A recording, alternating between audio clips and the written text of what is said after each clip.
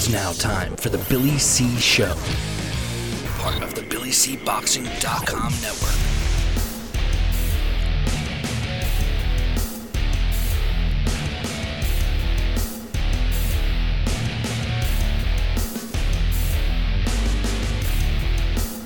And we're coming to you live from the Billy C. Studios in Lake George, New York. I'm Bill Calogero, and it's time for the Billy C. Show. Good morning, good day, good evening. Whenever you're listening, whenever you're watching, and I hope you're doing okay. Today's show is being brought to us in part by Sal's Neighborhood Pizzeria and Italian Restaurant located on beautiful St. Simons Island in Georgia. Check out the website, www.salsneighborhoodpizzeria.com, or give my man a call, 912-268-2328, 912-268-2328. Find out why I go all the way to St. Simons for an authentic Italian meal. Today's show is also being brought to us in part by our new 24-hour, 7-day-a-week television channel. That's right. You can check out all of our previously aired shows like this one and all of the specials we've done over 15 years. I'm talking ringside interviews. I'm talking special shows we've done, the Boxing Revisited, all of that stuff. Sign up today. It's for free. It's on Hulu and all the major streaming services. Just go to Ginico USA, GINIKO USA.com, and sign up and see all of the networks it's on. And finally, today's show is brought to us in part by my book. Tom Molyneux, From Bondage to Baddest Men on the Planet, is available right now where all good books are sold, and you can get a copy of this book right now while you're watching or listening to this very show. Just go to BarnesandNoble.com or Amazon.com. Find out why I'm so adamant about getting Tom Molyneux's story told. And by the way, if you're looking to get a signed copy, just drop me an email and I'll give you some instructions, or just go to the website, BillyCBoxing.com. Coming up on today's show, we're going to be talking about the fight results from yesterday. Kubrat Pulev, his victory, his knockout victory. But first, let's kick off the show with, in my opinion, one of the biggest news announcements of the month. I guess of the year in the heavyweight division. I don't know, man. Deontay Wilder reportedly has turned down $100 million to remain under the contract of Al Heyman /Showtime / Lou DiBella. Here's the deal. From what we understand, and we talked a little about this last week, from what we understand, the bottom line was Deontay Wilder was offered a 3-fight deal to work with Eddie Hearn and DAZN streaming service, and it was set up something like this. His first fight would have been middle of this year, 2019, to fight his mandatory, Dominic Breazeale, and he would get paid $20 million. 20. The second fight would be at the end of this year, and he would be fighting Anthony Joshua, and he would be guaranteed a purse of $40 million, plus he would get other cuts of pay-per-view, or I guess that would be on DAZN, but he would get other cuts. It would be a minimum of $40 million, and he would get some other money. And then the third fight would be a rematch, whether he won, lost, or had a draw with Anthony Joshua in the second fight, which again would be worth $40 million plus. So you're looking at $100 million guaranteed, and he turned it down. And what he did was, he was saying about, we heard him talking, we got the big announcement. He had to do a press conference to announce a press conference, which took place this past Tuesday. And the announcement was that he was fighting Dominic Breazeale. Something that we knew what was happening all along. But I guess the bigger part of the announcement was that he decided to stay with Showtime in his current management.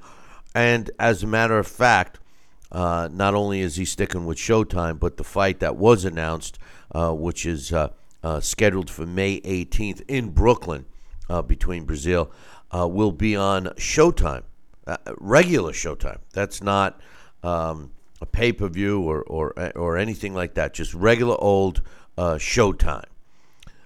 So I don't know what to say.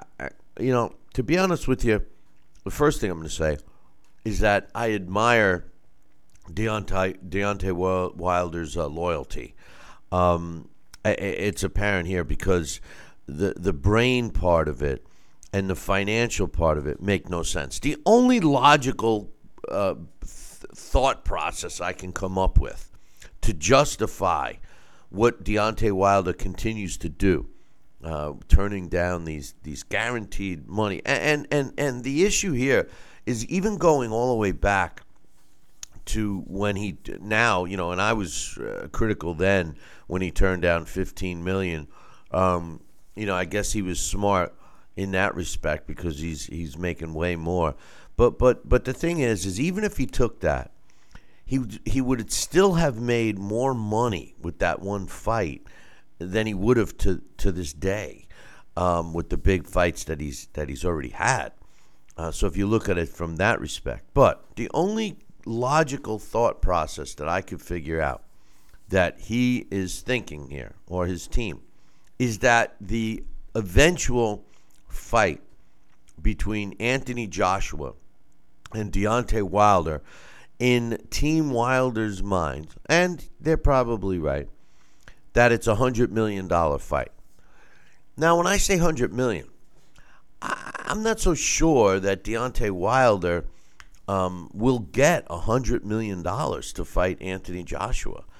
I don't see it. I think if he had beaten Tyson Fury, maybe. If he takes the Tyson Fury fight next, because incidentally, Tyson Fury announced yesterday that he will be fighting Tom Schwartz. So here we have Tyson Fury fighting Tom Schwartz, Deontay Wilder fighting Dominic Breazeale, Anthony Joshua fighting Jarrell Big Baby Miller. And, when the smoke clears, and assuming all three of these guys get their W's, what's the biggest fight? Well, I think the biggest fight is Anthony Joshua against either one. And there lies my whole point. Deontay Wilder is banking on the fact that he is going to make $100 million to fight Anthony Joshua. And I think that there's more risk on the road to that fight for Deontay Wilder than there is for Anthony Joshua. Anthony Joshua could fight a mandatory in Kubrat Pulev. You think he's really going to have any trouble with Pulev?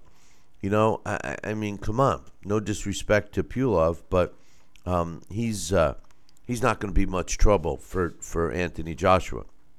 Tyson Fury, is he going to have much trouble with Tom Schwartz? Hey, it looks good because Tom Schwartz is a young, undefeated fighter who's got knockout power. But Deontay Wilder has more knockout power than Tom Schwartz will ever have, and Tyson Fury went 12 rounds with him. So I think Team Fury is thinking, hey, I'm going to cash in. I'll get my big check for fighting my first fight, not only on the ESPN network, but in Las Vegas, in the United States, in Las Vegas. So Tyson Fury, again, makes out better than Deontay Wilder. AJ makes out better than Deontay Wilder. And by the way, both of these fighters are fighting in the United States. Anthony Joshua actually fighting in New York, where Deontay Wilder fights frequently. Again, I think Deontay Wilder is making a foolish business decision. Forget about who's fighting who. They're all going to have to fight each other at some point. I mean, rest assured it's going to happen. Anyway, I think Deontay Wilder is continuing to make a mistake. So we'll talk a little bit more about that as the show goes on. We got Dax Khan joining us. I don't know what's going on with Sal. He was scheduled to join us, and I haven't been able to grab him yet, but who knows? Maybe he's oversleeping today. But just to fill you in on that, we got Deontay Wilder against Brazil. Will be on regular Showtime, not pay-per-view. Tyson Fury fighting Tom Schwartz. That's taking place in June.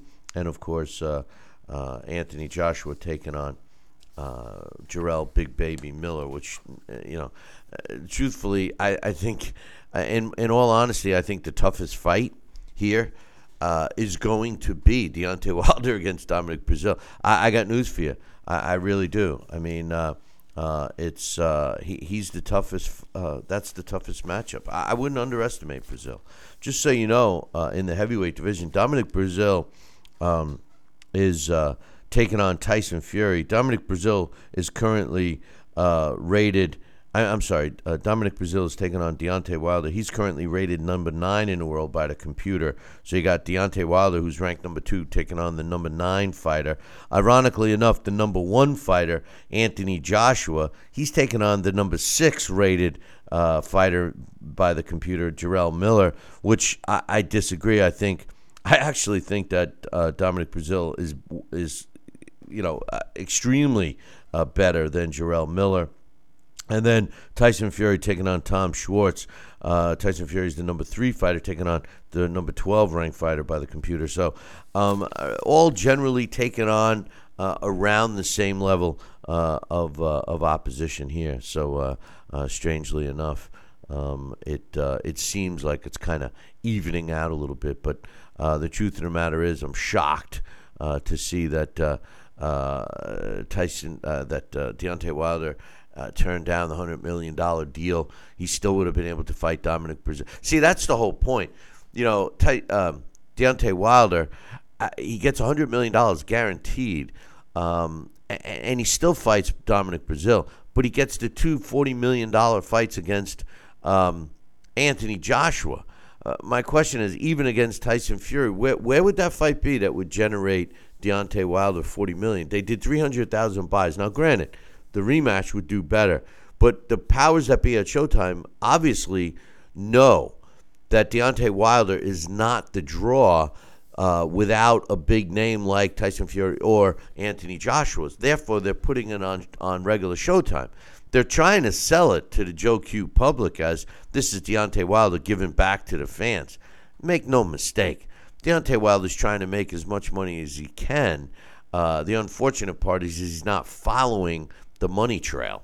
The money trail takes him away from his current management, and he's being loyal. So I do give him credit for that. Let's jump into the fight results from last night and a couple from the previous. Kubrat Pulev, despite a nasty cut, knocked out his opponent, Bogdan Dinu, in the 7th round last night, 2 minutes and 40 seconds of the 7th round to be exact. Pulev, no disrespect to Pulev, okay? But, I had the luxury of watching him live ringside in his fight with Derek Rossi in Denmark. And although I've always been a fan of Derek Rossi, the man, Derek Rossi had him in all kinds of trouble. And, I got to meet Pulev. I stood next to him. I talked through an interpreter to him. He was in the same hotel as myself. The bottom line is, I just wasn't impressed with him. There was nothing about his persona, meeting him in person, because he does look kind of mean on television. But he's not as big as he looks in the ring as he is in person. And I'm not a big guy. And Derek Rossi had him in all kinds of trouble. I didn't think he was anything then, and I don't think he's improved much now. His only loss, he improved to 27-1 last night, but his only loss was at the hands of Vladimir Klitschko. And I've always said that if Vladimir Klitschko fought his whole career the way he fought Kubrat Pulev and Anthony Joshua for that matter, Vladimir Klitschko would be regarded as one of the greatest heavyweights, if he's not already, but he would have been regarded as one of the greatest heavyweights of all time. He certainly would have had more, he would have been given more credit earlier on. He fought an aggressive attack style in this fight against Pulov and knocked him out. But Pulov has continued to win since then. He is ranked at number 1 in the IBF and is the mandatory challenger for Anthony Joshua for the IBF. When that fight happens, who knows? But the truth of the matter is Kubrat Pulev does not stand a chance with Anthony Joshua. He doesn't stand a chance with Tyson Fury. And quite honestly, he does have a chance with Deontay Wilder only, and I say this only because he does have a decent jab and he does attack, which any fighter that does that to Deontay Wilder has a chance of winning. However, Deontay Wilder's power, all he's got to do is connect one with Pulov, and Pulov's going to sleep. So, Pulov, to be a world champion, he's going to have to fight somebody other than those top 3 guys in order to do that, in my opinion, anyway. But it did show some heart on Pulev's part with the cut. The cut was a extremely serious cut, so I do give him credit when all's said and done. On the co-main event, Jesse Magdaleno improved to 26-1 with 18 of his wins coming by knockout when he won the unanimous decision over Rico Ramos, who drops to 30-6 with 14 knockouts. 99-91, 98-92, 97-93. To suggest 97-93 is even far-fetched. I don't think Rico Ramos won one single round. To give him an okay, give him a close round at 99-91, I'm okay with. Either way, it was a dominating performance by Jesse Magdaleno. He came out in the first round and rocked Rico Ramos and set the pace for the entire fight. Jesse Magdaleno is a young fighter who got stopped in his last prior fight, and I think that he learned a lot from that loss. But Rico Ramos, how many chances does this cat get? Rico Ramos has been in the mix, and every time he has stepped up, he has seemingly got knocked down. I don't understand how many chances he can get. I really don't think that I think we saw the best we're ever going to see of Rico Ramos. So, in any event, 2 other fights I wanted to mention on that card. In the junior welterweight division, Maxim Dadashev, Mad Max, if you will, improved to 13-0 when he scored a 4th-round knockout over Ricky Cizamidio, who drops to 35-13-3. Cizamidio is a tough guy, but if you didn't see this knockout, go check it out. Devastating knockout by Dadashev. And this guy, I want to see more of him. He fights out of Oxnard, California, but I want to see more of him on the big stage. He's an exciting fighter. He's ranked in the top 10 by a couple of the sanctioning bodies. It would be nice to see him continue stepping up his level of opposition. He's only got 13 pro fights, but his win last night over Cizamidio is an impressive one, especially in the way he did it. Also on that card, Tervel Pulov improved to 13-0 with 11 knockouts. He's the younger brother of Kubrat Pulev. He too fights in the heavyweight division, and he won a unanimous decision over Mitch Williams, who drops to 16-8-3 with 11 of his wins coming by way of knockout. Also, I wanted to mention yesterday in the heavyweight division, undefeated young rising heavyweight Nathan Gorman improved to 16-0 with 11 knockouts when he scored a unanimous decision over Kevin Johnson. Kevin Johnson, now 39 years old, dropped to 34 wins, 13 losses, and a draw. This guy is a guy that fights to go the distance, Kevin Johnson. And I think he's a good test for a young fighter. He did go to the distance. He causes fights to be boring and uneventful like he did against Gorman. But I think that Gorman, although Kevin Johnson was actually a last-minute sub, and even though he's 39 years old, he's a rugged guy. He goes rounds. He frustrates his opponents, and I think that by fighting him, a young fighter gets to see number one how well they fare against Kevin Johnson. A goal could always be to stop him, but I think they learn a lot.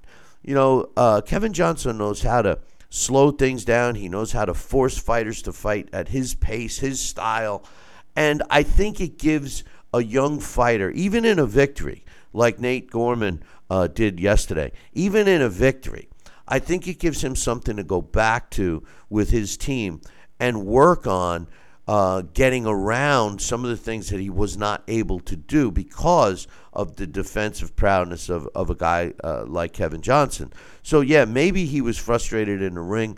Maybe it was an uneventful fight. But I'm telling you, a fight like that helps a young fighter. Maybe not in his next fight, but he's learned something from that he's going to be able to work on. So the next time a fighter tries to do that is when you'll see what he learned from that fight, because they're going to work on that. I'm telling you right now, they're going to work on that. But anyway, also on that card in the junior junior welterweight division, Sam Maxwell improved to a 11-0 with 9 knockouts when he knocked out Sabri Sidiri in the 10th round. Sidiri had dropped Maxwell a couple of times in the fight and also had him hurt several other times, but started taking the win for granted and was messing around in the final round, and Maxwell caught him and knocked him out. 2 minutes and 46 seconds gave Sam Maxwell the clearly come-from-behind victory, and Sidiri drops to 10 wins, 1 loss, and 1 draw. I've seen this before several times where fighters are goofing off, and next thing you know, they lose the fight. I'll never forget watching a fight. I forget who it was. It wasn't Saddam Ali, but it was another fighter. I think his name was Ali, but anyway, not the great Ali, but and he's in a fight on ESPN, and he's just dominating the fight, and his corner's going, you know what, we need to get some rounds in, work on this, work on that, and before you know it, boom, same thing happened. A lucky punch lands, knocks him out, and never won the fight. Was never the same fighter after that. So, if you could take your opponent out quickly, just get it over with. It's your team's job to get you another level fighter to continue learning and improving on. Don't mess around. That's all I'm saying. But in any event, also on that card in the cruiserweight division, a guy that I always like to watch. I'm jumping ahead of myself. In another fight that was on the Gorman Johnson card, CJ Challenger improved to 10-0 with 2 knockouts when he beat Kyle Hayward over 10 rounds, 97-95 of the way that was scored. One thing I love about these Brits, they put the guys in against each other early on. I mean, CJ Challenger was 9-0 going into this fight. Kyle Hayward was 8-0 with a draw going into this fight. That's the way you do it. Over on Friday, the fight I was just going to mention, Lawrence Oakley improved to 12-0 with 9 knockouts when he stopped Wadi Camacho in the 4th round. This is a cruiserweight division. I love Oakley. I wish more fighters fought like he did at so early on, like he does, I should say. Cruiserweight division. He's an exciting cat, and I just wish we had more cruiserweights that were willing to fight here in the States. The main event in that card, Charlie Edwards improved to 15-1 with 6 knockouts when he retained his WBC flyweight title against Angel Moreno, who dropped to 19-3-2. 120 to 107 was the way all 3 judges scored that one. Joshua Butisa improved to 10-0 with 8 knockouts when he claimed the vacant British title with a third-round knockout over Liam Conroy, who drops to 16-4. And Louis Riston took a unanimous decision over Jermaine Argentino Benitez, who drops to 21-4. Maybe it is Jermaine Argentino Benitez, or it could be the German now. And in the super flyweight division, Andrew Maloney improved to 19-0 when he stopped Miguel Gonzalez at 2 minutes and 50 seconds of the 8th round in their elimination title fight on Friday. So that's what took place over the weekend. And, getting back to the whole situation with the heavyweight division and Deontay Wilder, I am going to discuss this with Dax and Alex as we come up. Sal was scheduled to come on the show today. I'm not sure what happened with him. He's obviously having some glitches with his system. Hopefully that's what it is. But in case you're tuning in late, Deontay Wilder turns down a $100 million 3-fight deal to fight Dominic Breazeale on Showtime. The $100 million deal consisted of 3 fights. It was put to him he would be working as a, co-promoter deal with Eddie Hearn, and DAZN would broadcast 3 fights. First fight against his mandatory Dominic Breazeale, where he would make $20 million, more than he's ever made in any fight, more than he's probably made combined in his career so far. I would challenge that. I bet he hasn't made $20 million yet. And the second fight would have been guaranteed $40 million, plus he gets other cuts of other parts of the event to fight Anthony Joshua.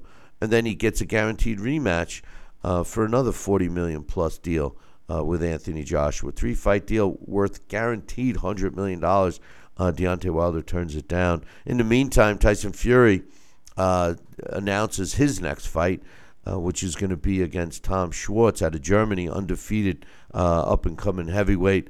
And, of course, we know that Anthony Joshua is fighting Jarrell Big Baby Miller in Brooklyn. So we got the 3 headed top heavyweights all fighting other fighters instead of fighting each other. So in any event, that's that. So, hey, listen, I'm going to take a short break. When I come back, we're scheduled to have Dax Khan join us. We'll get his thoughts. So don't go anywhere. Billy C will be right back. Check out BillyCBoxing.com now, or feel the wrath of the mighty mustache. Oh, that hurts. Why are you doing that to my face? I hate you. That's BillyCBoxing.com. Consider this your warning. Now back to Billy C. Interact with the show at BillyCBoxing.com.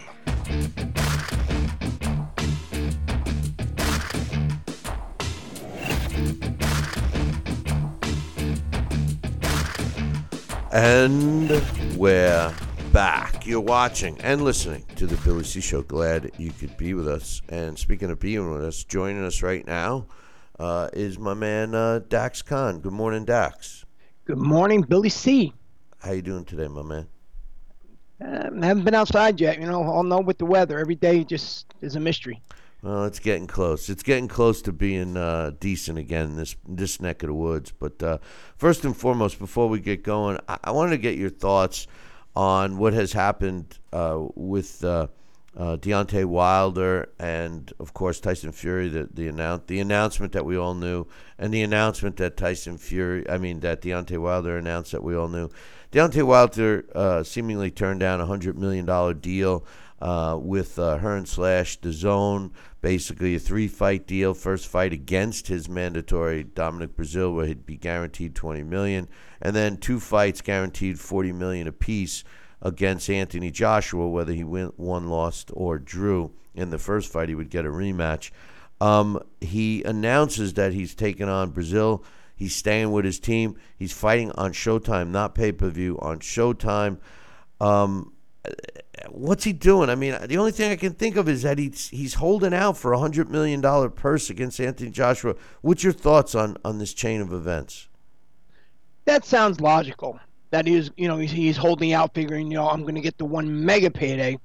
But as I've stated several times, all of them, not only just Deontay Wilder, but Anthony Joshua, both, they're chancing this really huge fight, because we know in boxing that just one loss changes the whole dynamics of everything in the fans' eyes.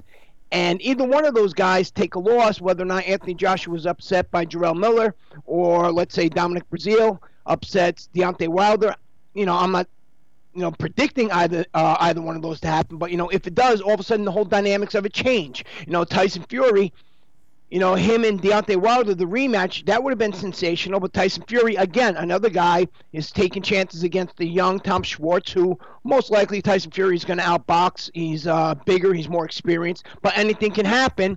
And then, meanwhile, in the background, you have Dillian Whyte, who's starting to really make noise, and he wants to exercise his right as the number one challenger for Deontay Wilder's title. And then recently, what happened is the stewards, from the BBBFC, they had just stated that next month, that on April 10th, Daniel Dubois and Joe Joyce, they're going to purse bid for that vacant title. And either one of those guys, another 2 or 3 fights, if they should face Anthony Joshua or Deontay Wilder or even Tyson Fury, they have a high chance of upsetting the apple cart. There are a lot of guys out there that are very capable of upsetting any one of those guys on any given day. So, make these fights now. Make it for the fans. Make it for yourselves, because somebody's going to be disappointed in the end. And Deontay Wilder is most likely going to be that guy that's disappointed, because no matter what happens, unless he takes his deal, he's going to have to fight more fights to even get anywhere near close to $100 million. He's going to have to at least fight 5 fights.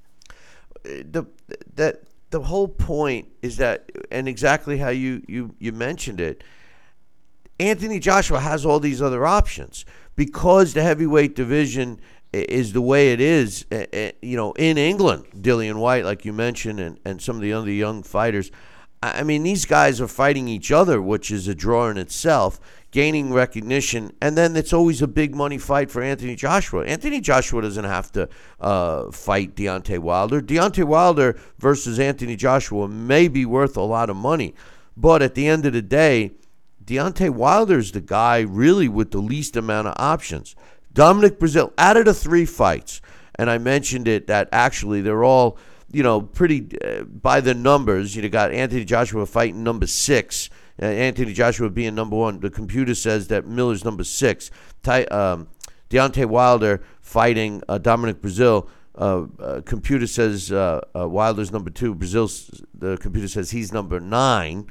And then Tyson Fury, number 3, taking on the computer ranked number 12. So they are fighting, respectful opponents rankings-wise. But after Dominic Breazeale, I think, to tell you the truth, I think Dominic Breazeale is the toughest fight for Deontay Wilder out of all 3 of those fights. What's your thoughts on that? Out of all things, no, no, I don't think so at all. I think Dominic Breazeale is tailor-made for Deontay Wilder. He tries to lay on the ropes. He's tough, but he doesn't have a solid chin. He gets lazy with his jab, so he's tailor-made for Deontay Wilder. I don't think that's going to be a very tough fight for him at all. I think Jarrell Miller may be a little bit tougher for Anthony Joshua than a lot of people predict. I think Anthony Joshua is going to win, but Jarrell Miller, because he is so big, and he has that low center of gravity. So long as he's able to deal with Anthony Joshua's power, he can bring Anthony Joshua in there late, and anything can happen while late. And, again, I stress, Dillian White is sitting in the background, and he's just getting better. In my opinion, he's actually pretty much fought the best competition out of the other two guys, or including Tyson Fury in the last year or so. Robert Helenius, Lucas Brown, Joseph Parker, and the rematch with Derek Chisora, and he gets better in each one of those fights. Yeah, no, listen, Dillian White is one of the guys that is avoided. You don't see any really of the top three heavyweights going after him. Brazil. I just want to say, Dominic Brazil has a solid chin. I think that's going to help him against Wilder. But Wilder has a freakish knockout power. It didn't help him against Anthony Joshua. And just to interject, Bill, I really cannot sit there every week and agree with you on. Yes, Deontay Wilder has the least amount of options, but this fight is just as much Anthony Joshua's fault as it is Deontay Wilder's for it not happening. Money aside, it's just as much Anthony Joshua's, if not more, Anthony Joshua's fault than Deontay Wilder, considering Anthony Joshua, as Eddie Hearn stated just a week or two ago, I work for Anthony Joshua. So Anthony Joshua, he's in the driver's seat. He can choose to fight Deontay Wilder. And, any obstacle in the way, Anthony Joshua can make this fight. He's choosing not to. Why is that? Because you're wrong. Because the bottom line is it boils down to be the money. Anthony Joshua will fight, but how? It's not up to Anthony Joshua to make the money materialize. You can't say and Anthony Joshua's team. If let's say the magic number for Deontay Wilder was $100 million. If Eddie Hearn decided to write a check for $100 million to pay Deontay Wilder, now all of a sudden what's he going to do with AJ? Pay him $100 million. Now you got a $200 million fight. Is it a $200 million fight?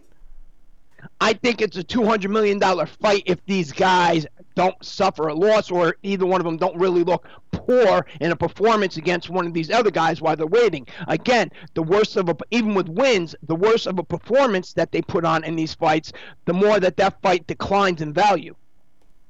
True. And that's just a public perception. I'm not saying that's not great, but that's the era we live in. Oh, no, you're right. Any one of those guys lose, and there's a lot of money being flushed down the toilet. There's no question about it. But in any event, I just whatever the case is, if I'm at the end of the day, it's a business decision, and if it boils down to money, again, it just appears to me that both Anthony Joshua and Tyson Fury, for that matter, have seemingly secured financial and decent fights, whereas Deontay Wilder is still just, a mouthpiece, and I'm not so sure the money has really ended up in his pocket the way the other two guys are making. And he's fighting just as hard fights. That's my point.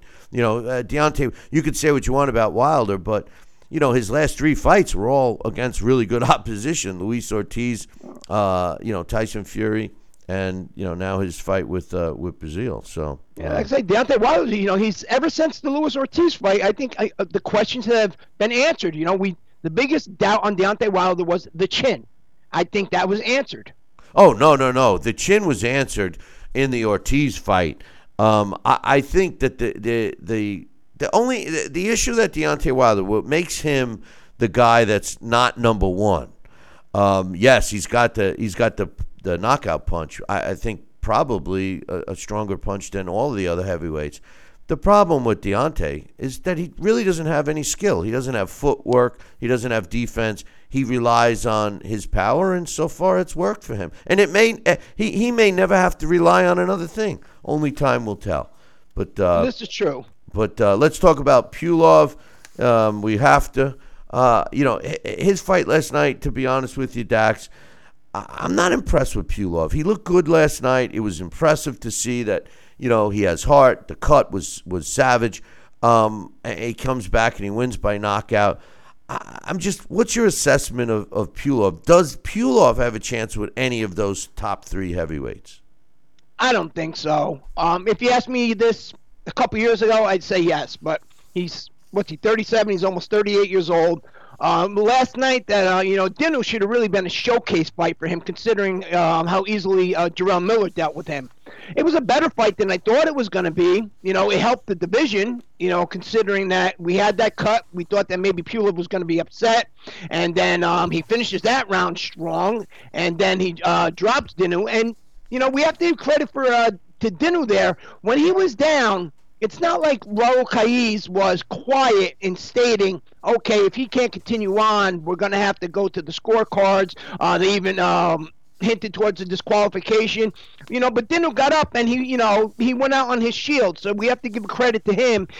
And guys like that, or like a Schwartz, Pulev and a Dinu, those guys really, honestly, they're the ones that are going to sell these bigger fights, like the Anthony Joshua versus Deontay Wilder, or the Deontay Wilder against Tyson Fury rematch, or whoever you want to put into that mix, because those are the guys that are on TV that are really making that division exciting, and they're the ones that are drawing in, keeping the fans interested, while the rest of these guys deal with their political back and forth on who's getting what check, who's going where, who's fighting, and which location, and so on and so forth. So you really have to appreciate these lower level guys more. There was also a fight yesterday that I was impressed with, even though it wasn't an impressive fight. And that was the Nathan Gorman against Kevin Johnson fight. Kevin Johnson was a last-minute sub. I don't know if you got a chance to see that one or not, Dax, but Nate Gorman is another one of these unbeaten heavyweights that has a lot of fanfare around him. And although the fight was kind of boring, I was saying earlier that I thought that Kevin Johnson has become this fighter that if I have a young heavyweight, I want to get him in the ring with Kevin Johnson to see what he can learn from Johnson. Johnson has a tendency to make the fight his style, a boring, he's going to make it to the end, to the final bell type of a fight. That's his goal. If he makes it to the final bell, he doesn't care about the L on his record. Did you get a chance to see this fight? I did watch it on the DVR. I was out last night. Kevin Johnson is kind of the heavyweight version of Darnell Boone, just a lot less dangerous in terms of punching power, where you want to put your guys in there against him because he's going to, as you stated, he's going to create them into better fighters, and he's going to make them go the distance, and he's going to give your team everything you need to go work on inside that gym afterwards. Remember, Kevin Johnson went the distance with Vitaly Klitschko. Even though that was quite a while back, it still says something. As you stated, the guy goes the distance, and anything that you should be doubting in your fighter or you want to know about your fighter, Kevin Johnson's going to answer that. And unlike Darnell Boone, there's not the high chance that Kevin Johnson's going to go in there and knock your guy out. Darnell Boone, remember, when he was around, he was the boogeyman. Right. No, hey, listen, I think there was a time, and I'm almost embarrassed to admit this, but there was a time that I thought Kevin Johnson was the best heavyweight in the division long before he lost his – well, come on, you can roll your eyes all you want, but go back. He's 39 now. Go back 10 years. This guy, when he was undefeated, up until the Klitschko fight, he was pretty good. He just turned into – he talked a lot of smack for the Klitschko fight, and that's what turned me off. Because you remember all the smack he talked. Remember he was comparing himself with Muhammad Ali. You remember, right? You remember all of that, don't you? I remember all that, but I'm sitting there saying to myself, Bill, what point in time could you have thought Kevin Johnson was?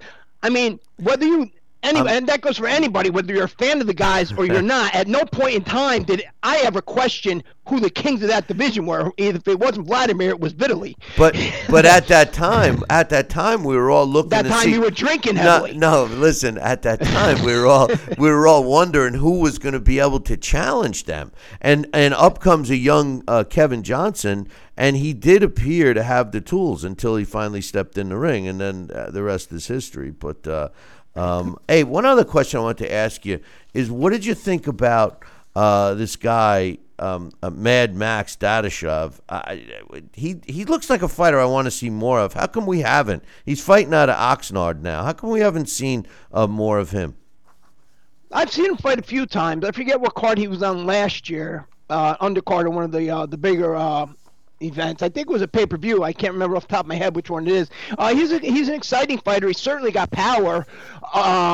I'd like to see how he does in that next level up, of course. But, he's definitely one of them guys that if you have a card with a major fight on there and the rest of the card is kind of subpar, that's the guy that you want to have out there, to kind of usher in that, the main event and, keep the fans, interested and make guys say, what, if the rest of the card stunk, at least, Dadashov, his knockout was worth it. Right, he was some excitement for sure yesterday, and I'd like to see him step up. I think the fight yesterday was one of those types of fights that indicate that they are stepping him up because he was in there with a veteran guy. So I thought that was at least encouraging. Did you have anything else that you wanted to talk about? I know you went to that card. I didn't know if you wanted to bring that up or what. Oh yeah, just got to give credit here, and amateur boxing. We're always wondering what's going on with amateur boxing. We've been talking for years about how it's a shame how many gyms have closed and how big of a part boxing was in communities, not whether guys were turning pro, but when it came to young fighters going to these gyms, finding something to do to keep themselves active out of the streets, and how law enforcement was involved. Last night at the Civic Center, I attended one of the semifinals for the Road to the Garden. That's the event by USA Metro where everybody wants to fight at Madison Square Garden, and then the winners there, they go on to the Nationals. With the Floyd Patterson Boxing Club and the DC 1013 Foundation, which is the foundation for police officers who are retired, they came upon hard times. They did an event over at the Mid-Hudson Civic Center. You had the county sheriff, Adrian Anderson there, Sonia Lamanakis, who did a great job coordinating the event. You had Tracy Patterson was there. You had Coach Anthony there. They had some congressmen there, and there was, they had a pretty good set of raffles there. They had an Ernie Shavers autographed glove. They actually autographed one of Floyd Patterson's boxing robes off. And all the kids there, they put on a quite a quality event. And coming on the 27th, Bill, one of our favorite people, Billy Costello, they're actually having an event in Kingston called the Billy Costello International Box Offs. So, around here in this area, amateur boxing's starting to really pick up, and we have to give that credit to not only the Floyd Patterson Boxing Club, but Newburgh Hook Elite with Leonard Lee. And these guys, they're doing their best to kind of, step up boxing not only in this area but upstate to what it used to be. Boxing in New York wasn't just always big in New York, in New York City, in the 5 boroughs, but it was, big throughout the whole state, and right now it's really picking up. And in my opinion, with law enforcement being involved again, it's kind of going to help recreate those relationships that law enforcement used to have with our youth, where kids kind of felt safe going there, talking to these officers, and it wasn't so much of a everybody looking at each other the wrong way out of the side of their eye. It's really helping build communities, and that's what what's going on here, and we have to give credit to these gyms. And remember, as we always say, these young kids that are in there doing that, then eventually they're going to be the future of our sport, and they're the guys to look out for, and they're always the guys that we like to sit back and say, I remember watching that kid in the gym 10 years ago. Anybody that caught your eye last night? Caught my eye last night. Everybody did a great job, Bill. I can't say anybody, even the winners and losers, everybody did a great job. Nobody was extra standout. Everybody just did a great job, and I know that kind of sounds generic, but there wasn't anybody out there that you can actually say this kid didn't belong. Everybody, fought their heart out, and almost all the fights except for one were by split decision. And how was the crowd? The card, it was a good card. Again, this is the Road to the Garden. It's a weekly series, not a weekly. It's an event. Every event, somebody gets eliminated, and the big prize is to fight at Madison Square Garden. You remember years ago, that was the big goal, fight at Madison Square Garden. Everybody wanted those little golden gloves that went around your neck, and this is how you get there inside these tournaments. But these tournaments now are throughout the whole state, where boxing was dead for a long time. No, how was there a decent-sized crowd? There was a pretty good crowd. Like I said, you had congressmen there, you had the sheriffs there, you had tables there, you had some pretty good-looking ring card girls, and you had a lot of community support. So with all these incorporated in there, that's a positive outlook for amateur boxing. Oh, if I would have known about the ring card girls, I would have been there. Dax, why don't you fill me in on this? I didn't see any emails come across mentioning that to me. I more or less, to be honest, I found out by accident myself. That's I did. I knew about the tournament, but I found out about the location by accident, and I'm really excited about the Billy Costello Invitational box offs next month. Yeah, that'll be good. That'll be good. My man Billy Costello, I miss him. But Dax, great job as usual, and we'll be looking forward to you next weekend, my man. All right, everybody, enjoy your Sunday. That's Dax Khan. You can check him out up on BillyCBoxing.com, where he carries the weight of the site. Yeah, he does. Hey, listen, I'm going to take a short break, and when we come back, Alex Papali will join us. Don't go nowheres. Billy C will be right back. Hey, fight fans, check out KOFantasyBoxing.com. KO Fantasy Boxing is boxing's only trademarked fantasy game. Check it out, www.KOFantasyBoxing.com. Select your own gym, your own fighters, track them through a season that can last from 3 months to a year, depending upon which league you join. You got to check this out, man. www.KOFantasyBoxing.com. Join it today. Again, www.KOFantasyBoxing.com, and tell them Billy C sent ya.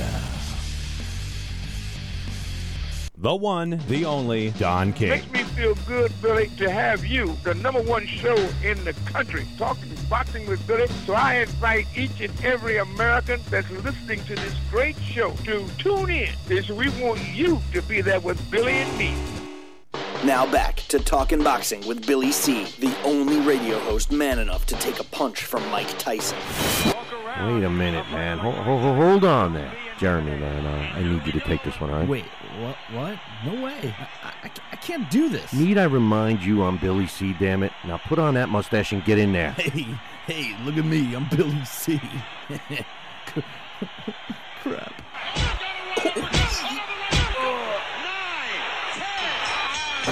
The undisputed heavyweight champion of Boxing Talk Radio. It's Talkin' Boxing with Billy C. Now back to Billy C. Interact with the show at BillyCBoxing.com.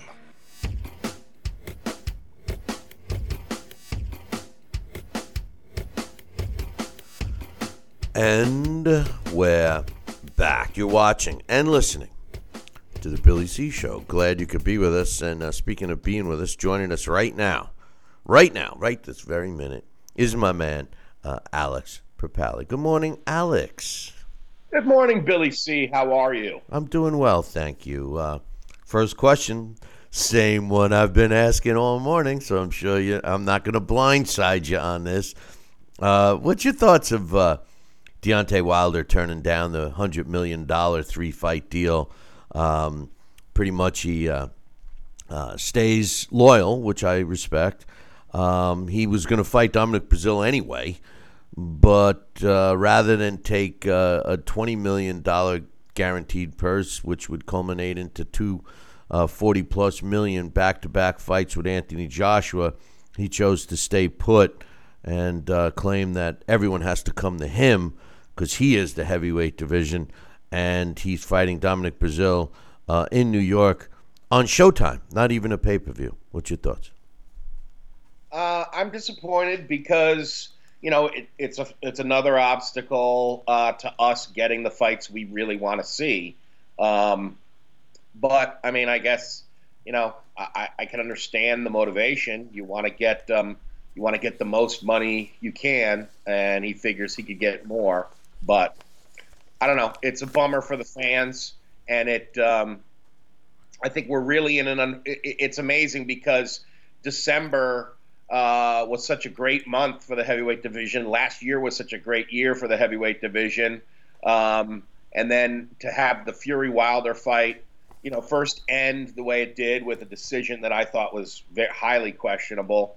And then, to not get a rematch, and now to have to see every one of these monstrous heavyweights have to fight somebody else to sort of fight a placeholder. I can't believe that I'm most excited, like Dax mentioned, for Joshua versus Big Baby Miller. I think that's the best matchup of them. It's unfortunate, but it's not too surprising to see that it's gone that way, especially because of they're all with separate platforms. So, it's going to be a sort of promotional pissing contest, I guess, for a while. So it's a bummer. And the other thing I think that's a bummer is that he's fighting Dominic Brazil instead of Luis Ortiz. What happened to that fight? Well, first and foremost, the Luis Ortiz fight was one that I thought for sure was going to be announced, because I thought that was the announcement, because Ortiz had won, I think, 3 fights since his loss to Wilder. And I think that would have made more sense. It would have given Deontay Wilder a better opportunity at bigger money. But when you look at the heavyweight division, there are a lot of really good names in the heavyweight division that are still in the conversation. Dax mentions Dillian White. Dax has been talking about Dillian White for a while. A guy that's 25-1. You can't write off Povetkin yet. I know he's an older fighter, but he's still a piece of the heavyweight division at 34-2. Luis Ortiz, same thing, only lost once, and that was against Wilder. You got young fighters like Oscar Rivas and Tom Schwartz, former champion like Joseph Parker, other young fighters like Hrvatic and Otto Wallen and Joe Joyce and Nate Gorman. I mean, there are a lot of good heavyweights in there. My point is that the money stance for Deontay Wilder, for Deontay Wilder. It's always like you always have to think before I talk about those top 3, because they're like every discussion has one of their names in it. But Deontay Wilder might be outpricing himself. That's my concern, Alex, because it seems to me the only thing I can think of turning down $100 million for a 3-fight deal is somewhere along the line. Deontay Wilder feels that he is worth $100 million by himself to fight Anthony Joshua, and I can't help but revert back to the last time those kinds of numbers were thrown around, and that, of course, was the Floyd Mayweather against Manny Pacquiao fight. Do you think that the anticlimactic way that fight ended, leading up to the fight, and I'm talking about Pacquiao-Mayweather, do you think that fight has scarred the boxing public enough where it would be like, no way will a fight ever be worth in excess of $100 million per fighter again? Do you think that Deontay Wilder can maintain wanting to fight for that kind of money or close to it with his options currently in the heavyweight division? Yes, I do think so. I think the thing that's different here is that we're talking about heavyweights. We're talking about guys, especially with Wilder, who can put you to sleep with one single blow. And, any fight that has Floyd Mayweather in it is not going to generate that same kind of intrigue with the casuals, the people I can't stand. People like Deontay Wilder. He puts people to sleep. And I think that even if a lot of people watch him because they want to see him lose. So even though he's not a household name, I do think the fans of the sport will come out to see him. So I don't think he's necessarily wrong in holding out for that money. I think it is unfortunate. I mean, that's what a fighter wants to do, right? You want to get the most bang. You want to get the most buck for the least bang, if you will. And I think that's what these guys are doing, with their choice of opponents. Although, like you said, Tom Schwartz, he's an up-and-coming guy. The heavyweight division is not terrible right now. I mean, I think it's very exciting with the 3 top guys. I think like you mentioned, there are some other guys that are interesting. We did have in December, we had another really good fight with Dillian White and Derek Chisora. Dillian White hasn't fought since then, and I think part of it, he's probably waiting. He was probably hoping to get a shot at one of these other 3 guys, the top 3, the Fury, Wilder, and Joshua trio.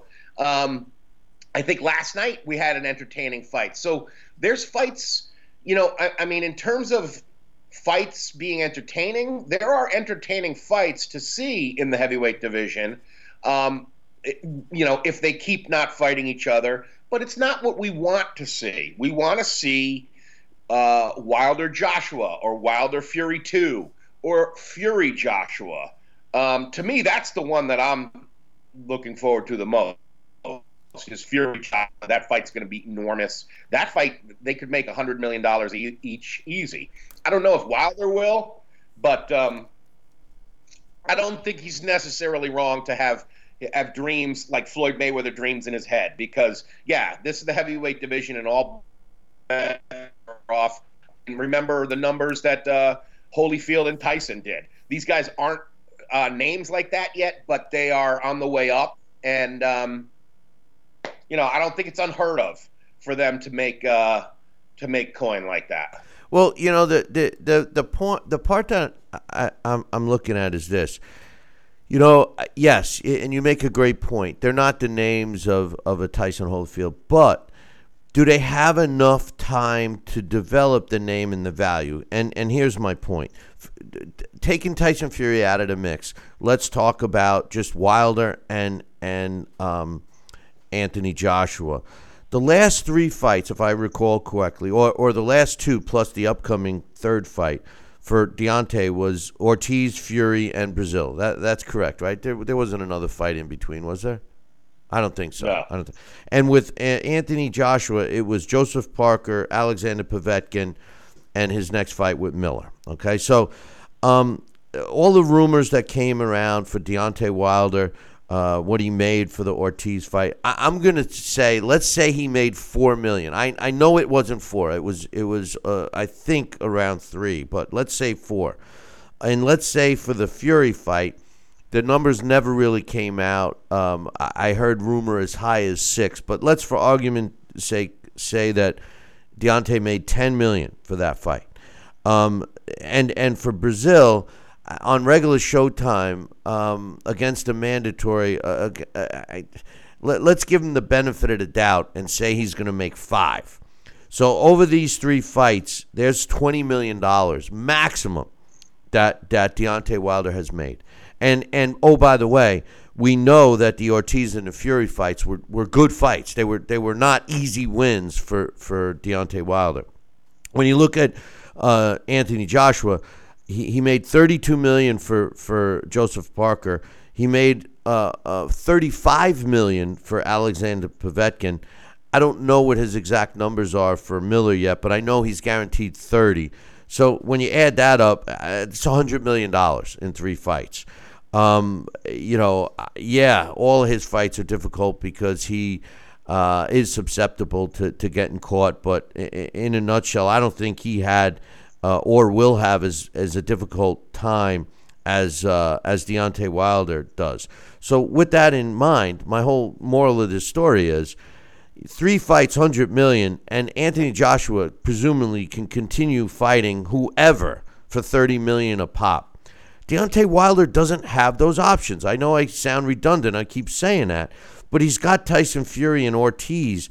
Is Tyson Fury or Ortiz, or let me say this, will Ortiz generate Deontay Wilder $30 million?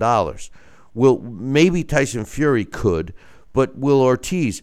My point is that, to me, I think Deontay Wilder is making a mistake. I think that for him to hold out for $100 million, the only way he could get himself worth $100 million to fight Anthony Joshua is if he indeed beat Luis Ortiz and Tyson Fury, each of them again, to lead up to a fight with Anthony Joshua. And that risk, Alex, is where I would draw the line if I'm Team Wilder.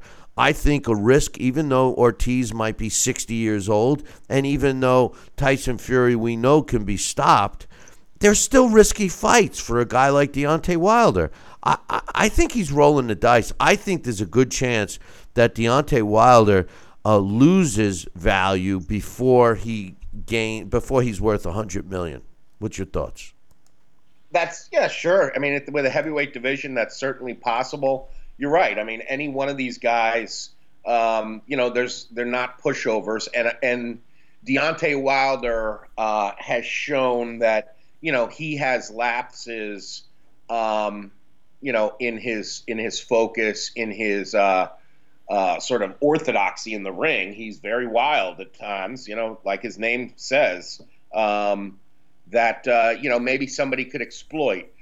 But at the same time, I think he keeps winning, and he delivers in terms of knockouts. Has he, are his eyes a little bigger than his stomach in terms of paychecks? I think you're probably right. But that's the nature of these guys. At least, some of these. I hate to say it, but some of the PBC type fighters we have seen that they might value themselves a little higher than the sport does. I'm not sure that I think the sky's the limit in terms of how much these heavyweights could make against each other, especially if he went to England to fight Joshua.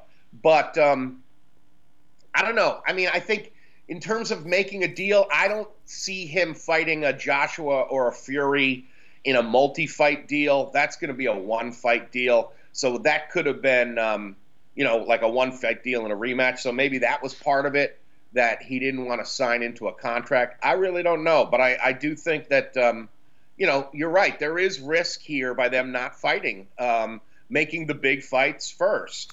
How about this? How about this part? How about the fact that Tyson Fury and Anthony Joshua are both fighting in the United States?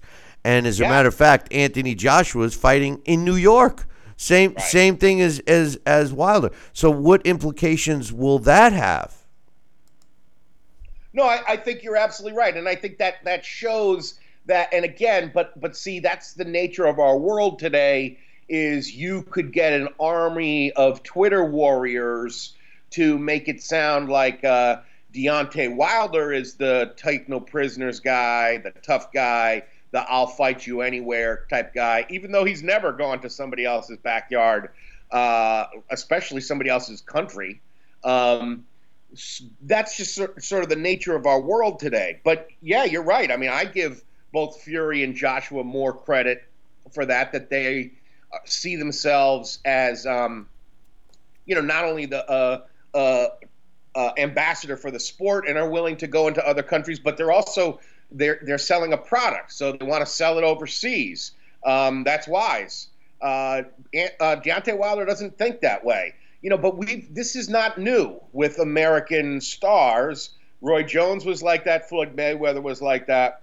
And now Wilder seems like that. I mean, if you listen to the Wilder interview last week, what was that, on DAZN? I think it was on DAZN. It was on the pay-per-view. Yeah.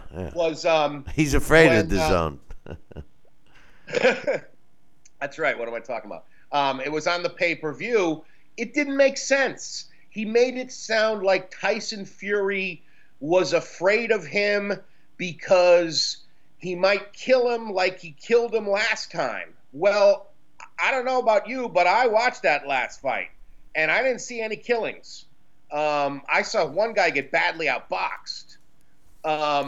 So I don't know. He lives in a lot of distortions. It's unfortunate. I mean, I think we will eventually see the fight. Some of these big fights. I don't know if we'll see all of them, but it really is a disappointment right now that we've got Tom Schwartz, Big Baby Miller, and Dominic Breazeale in the mix here of what is a really exciting heavyweight division where you have three guys that you just want to see fight each other, but they won't. The funny thing is Tom Schwartz, Dominic Breazeale, and whoever the other one was. Right. Oh yeah. I purposely didn't want to mention his name, but the bottom line is those guys. Us fat guys got to stay together. Those guys are not bad heavyweights. I mean, all three of them. Well, I think Miller is bad, but all three of those heavyweights aren't bad, and I give them credit for fighting the guys that they are. But you're right. It's the fact that we want them to fight each other. And then don't forget, we have a wild card in the mix. Vladimir Klitschko has mentioned more times than not that he wants to try it one more time. So then I say to myself, okay, you know that whoever Vladimir Klitschko fights is going to be a money fight. Klitschko won't get back in the ring for less than $20 million. So if he's going to get a fight, who makes the most sense? What would interest Vladimir Klitschko more than $20 million? A rematch with Tyson Fury, a rematch with Anthony Joshua, both have significance. Both of them would gain and garnish some value there. But an intriguing fight would be Deontay Wilder against Vladimir Klitschko. Could Team Wilder entice Klitschko to fight their guy? And Klitschko, the mental head game here could be, well, I don't want to be just a guy that's the gatekeeper, so to speak, the old washed-up champion fighting the young guy. He's already lost to the other two. Would he want to make it a trifecta? I think Klitschko has a lot of pride. Would he want to do that for the money? Maybe. My question is, does it make sense for him to do that? Would the possibility of gaining the only belt he didn't have with the WBC be a lucrative negotiation point for Klitschko? Is Klitschko, should he be discussed in this conversation? I don't know, because one of the big things about Klitschko, and I don't mean this in a demeaning way, but we've seen through his career that he's very cautious in terms of risk. There's a lot of risk in fighting Deontay Wilder. He can hurt him. And Vladimir Klitschko's old. In terms of, this sport, he's old. In terms of skill, yeah, I think Vladimir Klitschko beats Deontay Wilder, unless he gets caught. And the fact now he's older with slower reflexes. He's been away from the ring. So, yeah, that's a dangerous fight. I kind of hope Vladimir Klitschko stays retired. But of those three fights, rematches with Fury or Joshua, no, I'd rather see Vladimir Klitschko fight Deontay Wilder. That's the only of the three. That's the only two of the three guys. That's the one we haven't seen yet. So, yeah, I'd be interested in it. No, maybe it doesn't mean as much because of the layoff, and he's been retired. So, but as a fan, yeah, you'd want to see that. But as him to motivate, would Klitschko prefer to take a shot at the guy he didn't fight yet, or revenge one of the other two losses? Knowing Klitschko, I would think he would want the motivation. The only motivation against Wilder is that the WBC belt. That's really he had all the other belts. But I would think that to avenge a loss would be more important to him. And considering Klitschko, got harassed as much as he did with Tyson Fury, I don't know. It almost seems like maybe a Tyson Fury. Yeah, I think Klitschko himself would want rematches. He'd rather avenge one of those losses. However, we know with this sport, money talks. And remember, Larry Holmes was quite comfortable being retired until Don King came knocking on that door and said, "Hey, I got an idea of this guy I want you to fight." "Oh, Don, I'm retired." "Well, I'll give you $3 million to fight him. His name's Mike Tyson." "All right, sign me up." Exactly. So, it could be that if I guess it's Shelley Finkel that it does most of the negotiating for Deontay Wilder. So if they, talked about enough money, maybe it would entice Vladimir Klitschko. But no, I think that would be, I'd rather see him fight Luis Ortiz or Dominic Breazeale in a rematch than Vladimir Klitschko, because I do think that Vladimir Klitschko, at this point, he'd get hurt. I think that out of the three fights that we got coming up with the three-headed heavyweight division dragon, so to speak, if you want to give anyone other than Anthony Joshua credit, Anthony Joshua against Miller, to me is the easiest fight. I don't see Miller having a chance at all. As far as Tyson Fury against Tom Schwartz, I think Tom Schwartz has a puncher's chance. Tyson Fury's chin has always been suspect, even though it's hard to connect to it. But Tyson Fury's defense against a young inexperienced fighter like Tom Schwartz is going to make it an ugly but easy win for Tyson Fury. But of the three, the Dominic Breazeale, he's got a solid chin. He does stand in front of you. He's not the fastest guy in the world, but he can connect. He's accurate when he does land. I think that Deontay Wilder is in the most dangerous fight of those three. What do you think? See, I kind of agree with Dax more that I think Anthony Joshua has the most dangerous opponent. One, Gerald Big Baby Miller hasn't lost yet. And I think that the other thing, I like big heavyweights with quick hands. And that's what he is. But does he have the power? I don't know. But that's just it, is that especially in the heavyweight division, and I think Fury kind of proved that with Wilder, you don't have to have tremendous power as long as you connect. Yeah, but wait. Tyson Fury's able to tie his opponents up. Just because Miller can't do that. His physique will prevent him from doing that. He will not be able to tie up Anthony Joshua. Remember, Tyson Fury was so much. Deontay Wilder never fought anybody bigger than him. Tyson Fury was bigger than Deontay Wilder, tied him up. He was there every time Deontay tried to do something. Miller's not going to be able to do that to Anthony Joshua. And you're right. Miller has fast hands. He's undefeated, but let's be real. He's never fought anybody even close to the caliber of Anthony Joshua. And Anthony Joshua, of those three fighters, Anthony Joshua's got a pretty solid skill set. I'm not going to say it's better than Tyson Fury's, but he's got a pretty solid skill set. Better than pretty much anyone else in the division but Tyson Fury. Yeah, I mean, see, I don't know. There was not a lot of clinching in the Deontay Wilder-Tyson Fury fight. I do think No, but he tied him up with his hands by jabbing him and keeping him at bay, and right. And that's what I think that is what, because again, sometimes an offense is a great defense.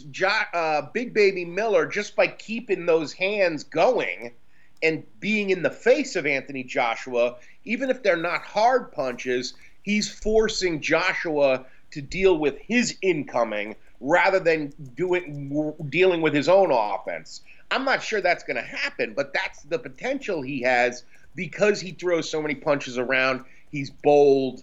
He's big. He's not afraid to get hit. At least we haven't seen yet. Granted, being hit by Anthony Joshua is going to be a whole different animal than he's ever faced in his entire career. So we don't know what's going to happen. It could be a blowout in that sense. I know it's going to happen. I think it's going to be because I do think that I think it'll go a couple rounds. I do see Joshua winning, probably by knockout. But I think that I don't know. I think Fury and Joshua I see as, more of the class in the division than I do see Wilder. Wilder, I see him limited. He has a huge punch, and he's got a lot of heart. He proved that versus Ortiz, and he proved it against Tyson Fury to some degree because, he also came up short in one of the big things is that, he couldn't put him away in that last round. And that's the thing that was so startling with the way he was talking at the pay-per-view was that he was acting as if he knocked him out. I don't know what he was thinking. I saw Tyson Fury get up off the deck and then sting Deontay Wilder. Wilder must have forgot that's how that round ended. So I don't know. I think that it's still a very exciting division. I think we have to sort of hold our nose for a little while, and at least for the through the summer at least until these guys get rid of these three opponents. Maybe then the next fight. But I don't know. I don't think we're going to see one of those matches we want to see in 2019. Sadly. Yeah. Well, I don't see Jarrell Miller going past 6. I don't see him hurting Anthony Joshua. I don't see him doing anything except going to sleep in that fight. He's a fraud. He hasn't fought anyone. You can't say how good he is not you, but people can't say how good he is based on who he has fought and the type of wins he's gotten to this point. I'm sorry, you can't. As far as those three fighters, AJ, Deontay, and Tyson Fury, it's true. They need to fight each other. And I think that the route that they're taking may be the blueprint of marination, the marination process, et cetera, but this division is unlike any other, and any one of these guys, even as much as I'm saying about Miller, Miller could catch Anthony Joshua and rock the table forever, and knock out Anthony Joshua. A guy named Buster Douglas did it once to my man Tyson, so it's all possible. I just think as you look at it, from a X's and O's standpoint, I really think Deontay Wilder is taking a huge risk, and all along I've been critical of his management, and even at times I say to myself, do they know something I don't? Am I missing something here? Am I taking the bait? What's going on? And I've analyzed it, I've ripped it apart, I've looked at it in every angle, and I just can't see where this is going to be a win-win situation for Deontay Wilder. Every time he goes in that ring, he's risking throwing all that money away. And even against a slow-moving, stand in front of you guy like Dominic Breazeale, the guy's got pop, and he's got hatred towards Wilder. And Wilder is a one-trick pony, and we've seen him get caught by guys like Ortiz and Tyson Fury. A guy like Breazeale catches him, he's got more pop than both Ortiz and Tyson Fury. So I don't know, man. It's intriguing. It is a topic of discussion, though, isn't it? Absolutely. And I think in a sense that is good because it keeps interest in the sport, and sometimes that's a major part of the fun is just imagining how someone would do against someone else. But the thing about that is you want the payoff. You eventually want to see it.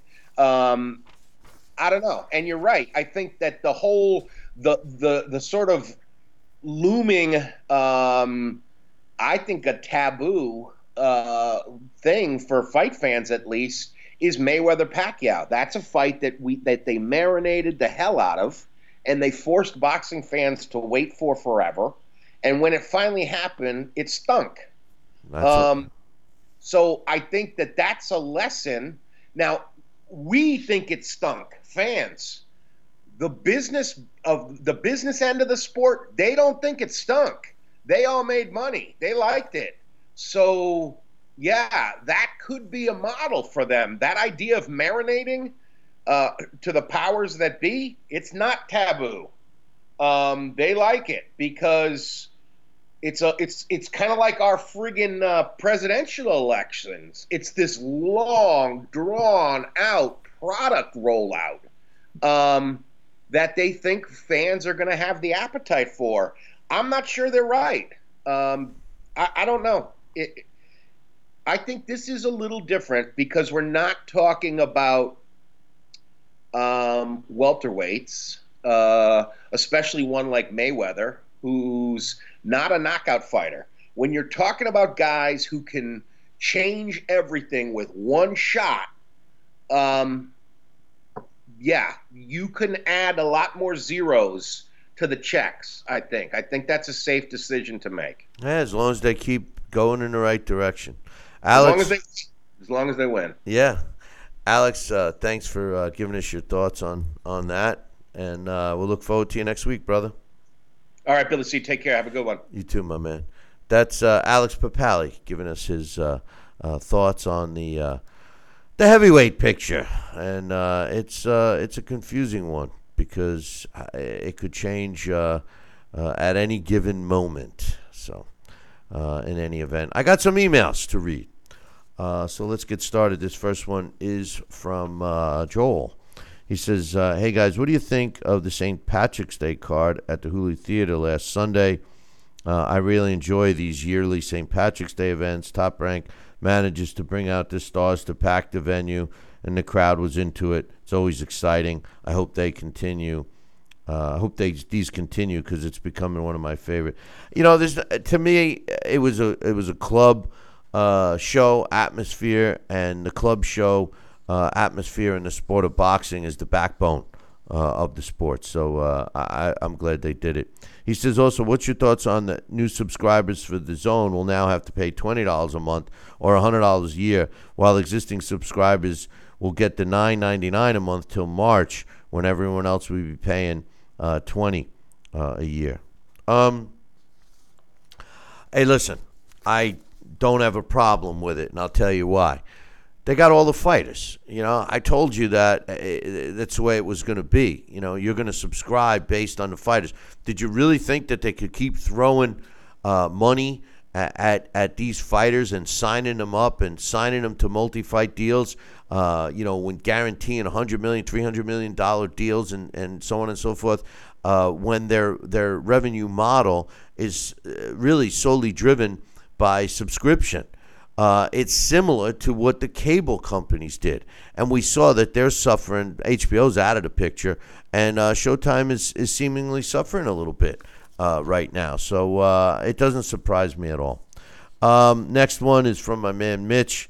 He says this one he did on just the day he sent this to me earlier in the week, it looks like, because he said, hopefully, as you said it, with the announcement tomorrow, they'll do a deal with Hearn.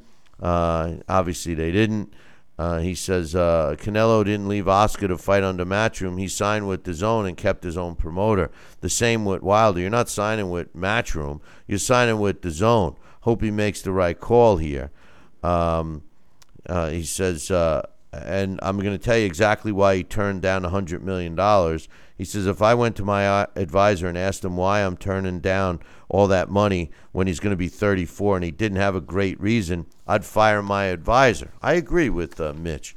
He says, unfortunately, the contract he has, meaning Al, makes it impossible to fire him without sitting out a couple of years like Mikey Garcia did.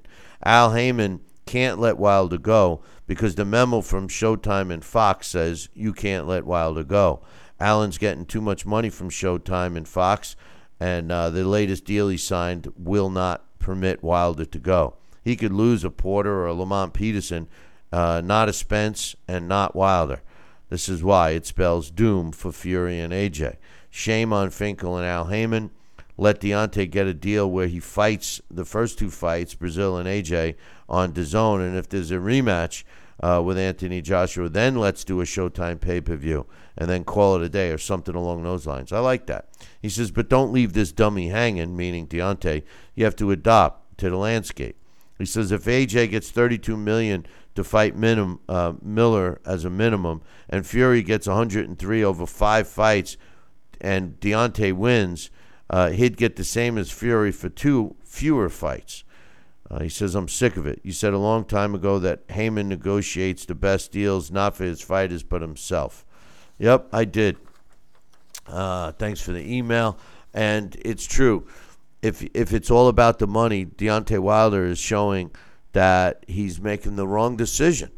3 fights for $100 million and 2 of them against Anthony Joshua. And by the way, it's 40 guaranteed. So he could make 50, even 60 million. Depending upon how that goes. If the second fight was a pay-per-view and wasn't on DAZN, I don't know.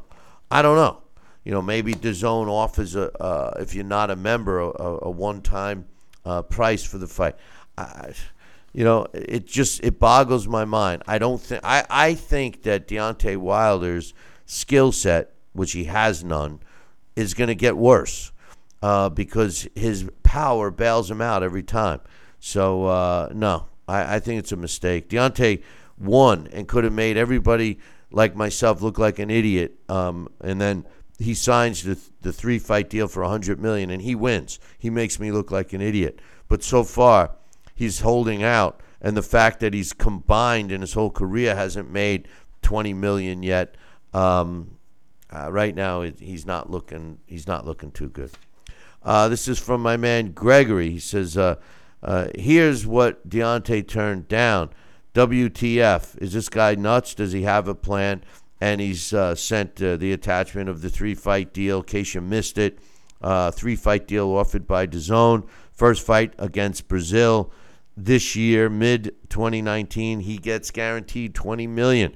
Second fight late this year against Anthony Joshua, minimum of $40 million, plus he gets extras and a rematch, win, lose, or draw in the second fight, $40 guaranteed plus extras. I agree with you, Greg. Stupid decision. Got another email. This one's from my man Jonathan. He says, "Hey Billy C, I just want to see an undisputed heavyweight champion, please.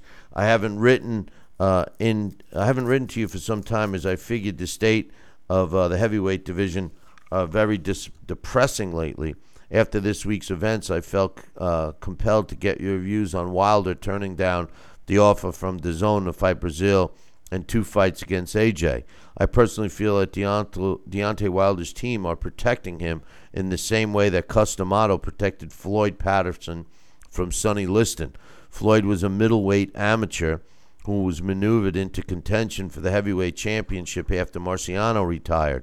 Wilder was a heavyweight, not a super heavyweight, in the amateurs, who was maneuvered into contention after Vertilli retired. Patterson went on to avoid Sonny Liston for 5 years. And the main reason for this, in my opinion, this is Jonathan, was that Cus D'Amato knew that Floyd's chin wasn't the best. I believe that Shelly Finkel knows Wilder has not got a good chin." Before I continue, I will say he did demonstrate a solid chin, or at least a chin that saved him in both the Luis Ortiz and Tyson Fury fights. So I do give him some credit for that. He says, "I know you..." I should have read this line before I said that. He says, "I know you feel that Luis Ortiz checked Wilder, but I personally don't agree with you. Prior to fighting Wilder, Ortiz fought Tony Thompson, Malik Scott, and Dave Allen, and looked thoroughly unimpressive in those fights. He then went on to fight Daniel Martz, a fighter ranked in the top 150. Ortiz's whole reputation is built on knocking out Bryant Jennings. The only thing Jennings has done was go the distance against Vlad, who was content to box a shutout against him. Luis Ortiz has never knocked out a top 10 heavyweight."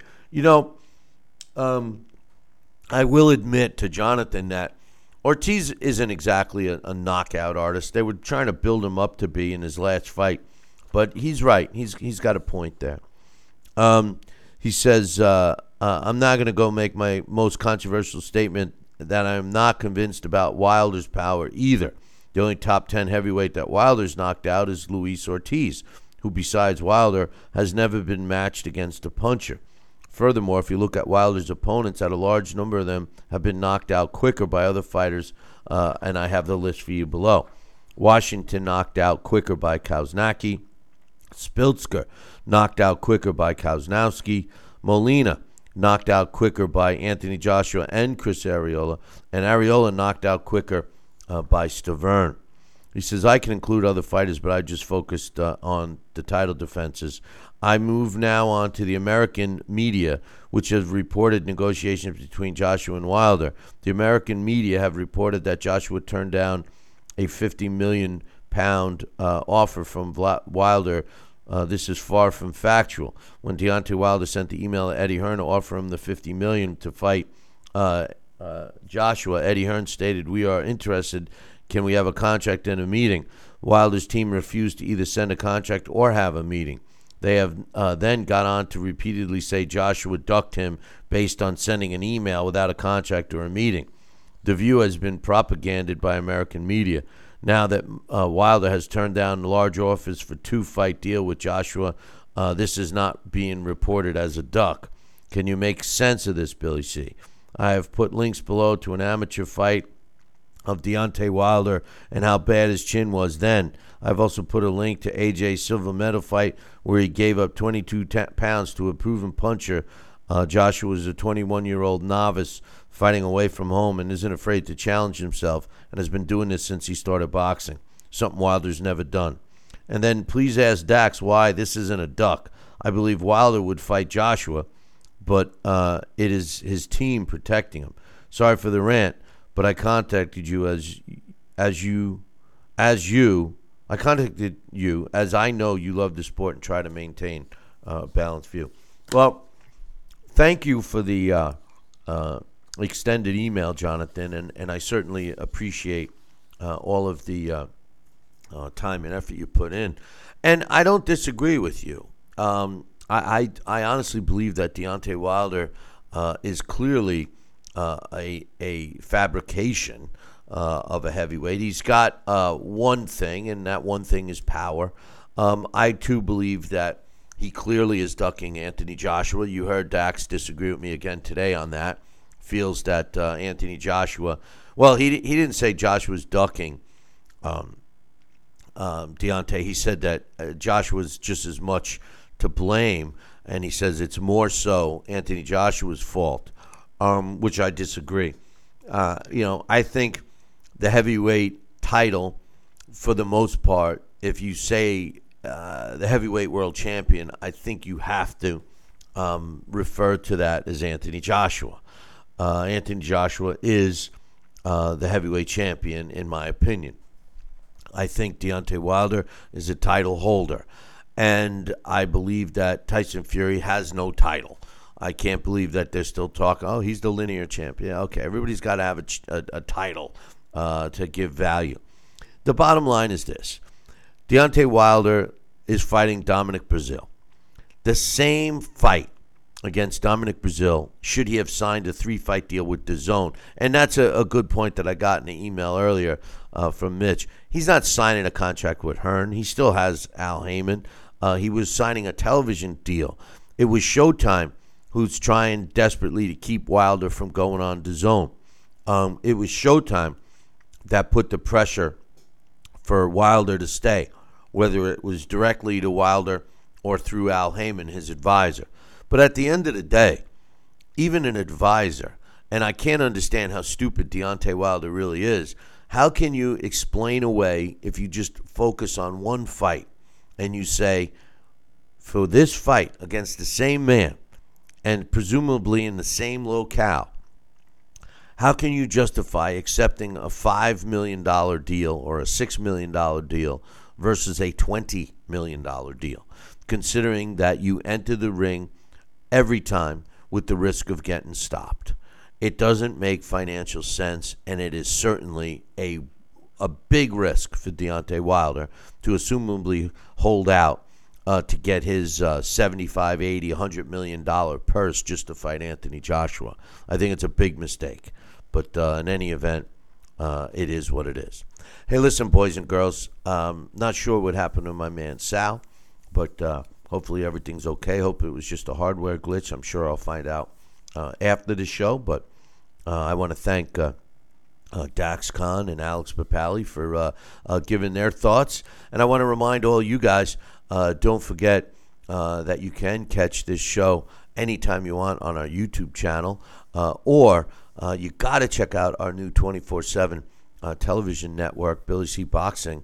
You can get all the information at Giniko, Giniko, USA.com, and sign up for free. We are now on all the major streaming platforms, and that show, that channel, doesn't just have replays of this particular show. We have our Boxing Revisited and a whole lot of stuff from the last 15 years we've been broadcasting. So you got to check that out. Hey, listen, make sure you tune in next week. Same bat time, same bat channel. Until then, I'll leave you with this. Ciao, baby.